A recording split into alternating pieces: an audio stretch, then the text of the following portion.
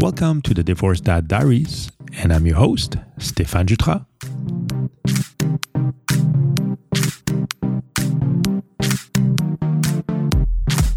So today is May 8th, and it is actually Mother's Day, at least here in this side of the world. And I hope you were able to spend a lot of good time with your moms and thank them for who you are. And I mean, obviously without them, you wouldn't be here. So I hope you were able to spend some quality time with them. I know people sometimes also take that for granted, but some people that I know, and obviously a lot of people out there probably don't have their moms with them today. But I'm sure they're spending part of the day just thinking about them and having good thought about them. You know, remembering how it was and all the fun moments. So I hope everybody actually had a very happy Mother's Day. And I also wanted to spend just a minute, this opportunity to also some good thoughts for my mom, who's actually not doing that well lately. She has us, her kids around her, and just being there for her and trying to make what's happening right now go as easy as it could. So I was able to go see her today, and actually it was very nice to see her and have a chat with her. So a special thought for her. On another note, again, I seem to always kind of repeat myself on that front. But my last episode was a couple of weeks ago, maybe almost a month ago, I think. And it's been quite busy on my side, as I was saying before. My mom as well, that's not doing that well. And hopefully we'll get a bit better. At the same time, I started a new job, got a new contract working for this French company. So I'll be able to go to Paris at the end of the month. So that should be interesting. If for some reason there's any of you listeners in Paris, we never know, feel free to reach out to me and maybe we could even go out for a drink. So that would be great. So besides the job, I also found a new place. So I'll be moving in July. So that also kept me busy the past couple of weeks. And on top of all this, trying to plan maybe a little kind of vacation as well, which I've been looking at the past couple of weeks as well. So all this didn't leave much time for myself and for even the podcast. A lot of time I come back home and quite tired. But you know what? Today I decided, today's the day. It's Mother's Day. And on top of that, I kind of just went behind the microphone just on the spur of the moment, because I felt a bit inspired about a couple of things that happened today with my daughter, and I thought I would share it with you because I think it's actually quite important, and hopefully will make people reflect and think about how they're acting and reacting as a parent with their kids. As always, it's nothing to kind of bash anyone or diminish anyone, but I think it's something that I find important and I wanted to talk about. So basically, what I wanted to talk about is probably a bit about guilt. I know I had a full episode on guilt, so if ever you're interested to know more, you can go back in the Divorce Dad Diaries history and you can find it and listen to it. I think it was an interesting episode. But something happened today, and I thought it would be great to share with you all. So what happened is at one point I get a text from my daughter, and she was supposed to meet her mother for Mother's Day. And she went there at the time that it was supposed to be, but she couldn't reach her mother. Basically, calling and everything else and trying to get in touch with her. And she got worried. So she texted me and asked, what should I do? But at that point, started talking and trying to figure out, was her car there? And she was really concerned because it wasn't usually like she is. I mean, obviously, the first question I asked is, don't you have a key to her place? But she doesn't have a key. So that's another thing. Why she doesn't have a key, I'm not too sure. But I mean, her living alone, I think it's something important that, I don't know how old your kids are, but that's something I always made sure that my kids had. So obviously, they have a key to my place. I mean, they live here, so it will be difficult without it. But still, just having a key, even if they're not there with you 100% of the time or even 50% of the time, just being able to know that that other place that the other parent lives in is also their place and kind of making them welcome to it. And I think that's a big part of it. Sometimes you don't think about it. And there's many reasons why maybe you don't want to give a key to your kids. I mean, if they're too small, obviously, they don't need one. But when you talk about teenagers and kind of older, it goes a long way for them having access to your place. And you can put some rules, obviously. They can call before they show up, and just to make sure that they just don't show up spur of the moment. But I think it's a good thing. And also, if anything happens, at least they have access to the place. So, little parenthesis. So basically, didn't really know what to do, and she was really concerned. So I said, okay, let's come back here and I'll go meet you, or we can go together. Or so we tried to figure out a way. Eventually, her mom called her back, and she had fallen asleep, I think, and that's why. So obviously, my daughter was a little bit upset, but at the same time, she kind of mentioned the fact that maybe having a key would be a good idea because she's concerned about her. But at that point, that's where it kind of went downhill. I think for all of you that kind of follow my podcast and episode, you all know that the relationship between myself and the kid's mother is not that great. I wish it was a bit better, but not that great. And there still seems to be a lot of resentments. So it kind of escalated to a point where she kind of got mad at my daughter and just wanted to cancel Mother's Day. So my daughter was pretty sad, and she obviously texted me back, and we started talking about it a little bit.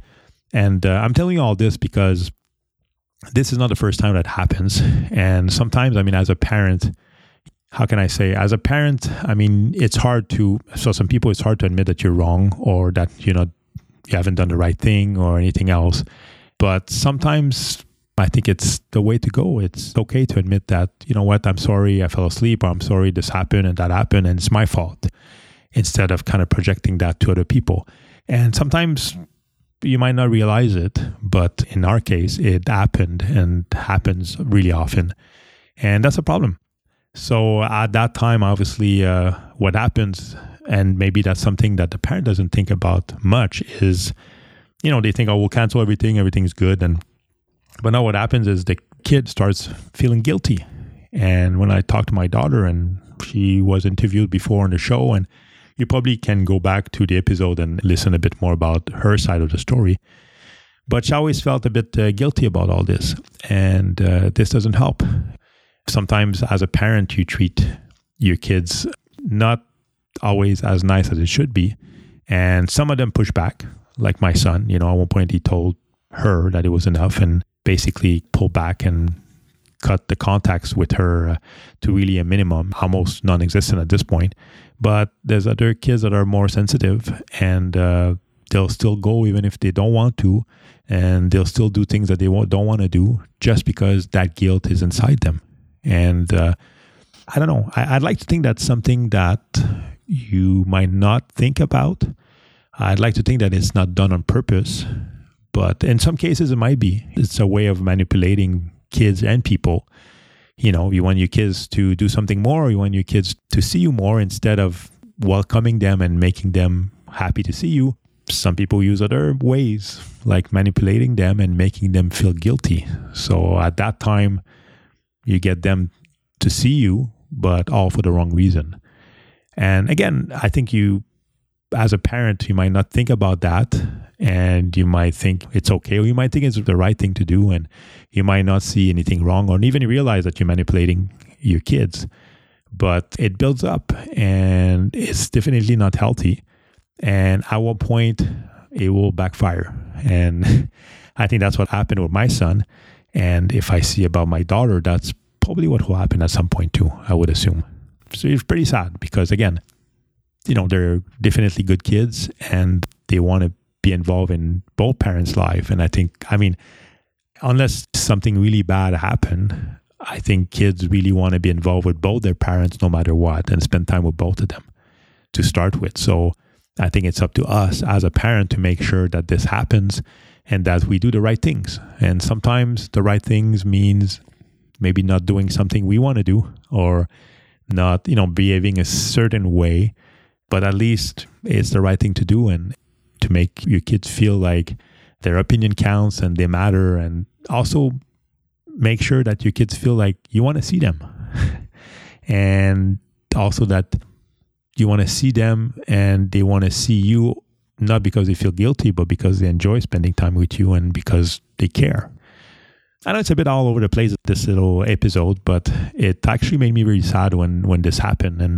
And I was thinking maybe there's people out there, some of the listeners, or maybe some of the listeners' ex-wife or partner, or even whatever, that might happen. And I think it's something to kind of sit down and reflect about. I think a good exercise would be to kind of sit down and just think about your kids and think about, are they coming to see you because they're obligated, or are they coming to see you because they want to see you? And again, I understand when they're small, the choice is not always there. And even when they're older, I mean, the choice might not be always there, but I think the question you have to ask yourself is, do you try to make it enjoyable for everyone? And do you try to enjoy it yourself? And do you also try for your kids to enjoy the time they spend with you? It doesn't mean them doing whatever they want and just, just spending money on them and pretty much anything they say that you do. But just the fact, like, do they want to come over and do you spend time with them, some quality time? And do you make them feel like they want it as well? When your kids come to your door on that Friday night and ready to spend the weekend, the week or 2 weeks or whatever the agreement is, do you feel like they're coming and they want to come and see you and spend time with you? Or do you just feel like it's kind of a chore and they just don't want to come with you and they go in their room and just do their thing? I think that's where it's important to sit down and kind of think about it and make sure, again, that all this is for the right reason. And maybe having a discussion with them. Maybe it's perfectly normal. Maybe, teenagers they love spending time in their room. So the moment they get to your place, they might just run up to their room and close the door and spend the weekend there, which, might be okay. And they might be good with that. And you might be good with that too. But I think it's important to know that they're wanted where they are and that you want to see them. And not only saying it, showing it, because that's the other thing too, right? Even in our case, even in my kids' mom's side, I mean, you can say whatever you want, but at the end of the day, it's like anything else. If you don't show it, it doesn't mean anything, right? You can say to someone that you love them and just beat them up every day. I mean, it doesn't matter, right? So what the people will retain is basically, I get beating up every day. So of course, the words don't mean anything.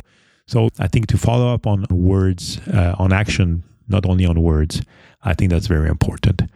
And if you see that your kids don't enjoy themselves and they come over and they look either miserable or they don't want to be there, I know it might be difficult, but maybe to sit down and have the discussion with them. What's wrong? I mean, why don't they like coming here? And try to listen to them and see the reason why. And again, first step, just to listen to them without replying or anything. And can even have a pad and paper and write that down, see why they don't like coming here. And after that is to kind of have maybe a more open discussion with them and see what can be done to improve it. Obviously, you can't just basically sometimes you can't make your kids happy at all, or you can't answer all the demands and everything, but it might be a good time to sit down and discuss about what can be done on both sides and compromise as well. So if your kids see that you sit down with them and you're ready to listen to them first and also compromise and change a little bit, again, both sides, but change a little bit and make it enjoyable. Maybe they'll start enjoying coming more and it will make everything a lot easier and a lot more enjoyable for both parties. It might be a good exercise to do just to see where everybody stands and to do that regularly too, because I mean, the first time you do that might be X, Y, and Z that comes up on the list that they don't like. And a year after, it might be for other reasons. So it's something that you always readjust. But having this open dialogue and to be honest with each other is good too. And maybe I'm pretty sure that whatever you discuss with your children, most of it is very basic. And sometimes you don't even realize as well, right? If someone doesn't like to come, let's say, to your house because, I don't know, they don't like their bedroom or for example, the mattress on their bed, and it's not as comfortable as the other one. I mean, you might never know, and something easy to change or easy to do something about it, right?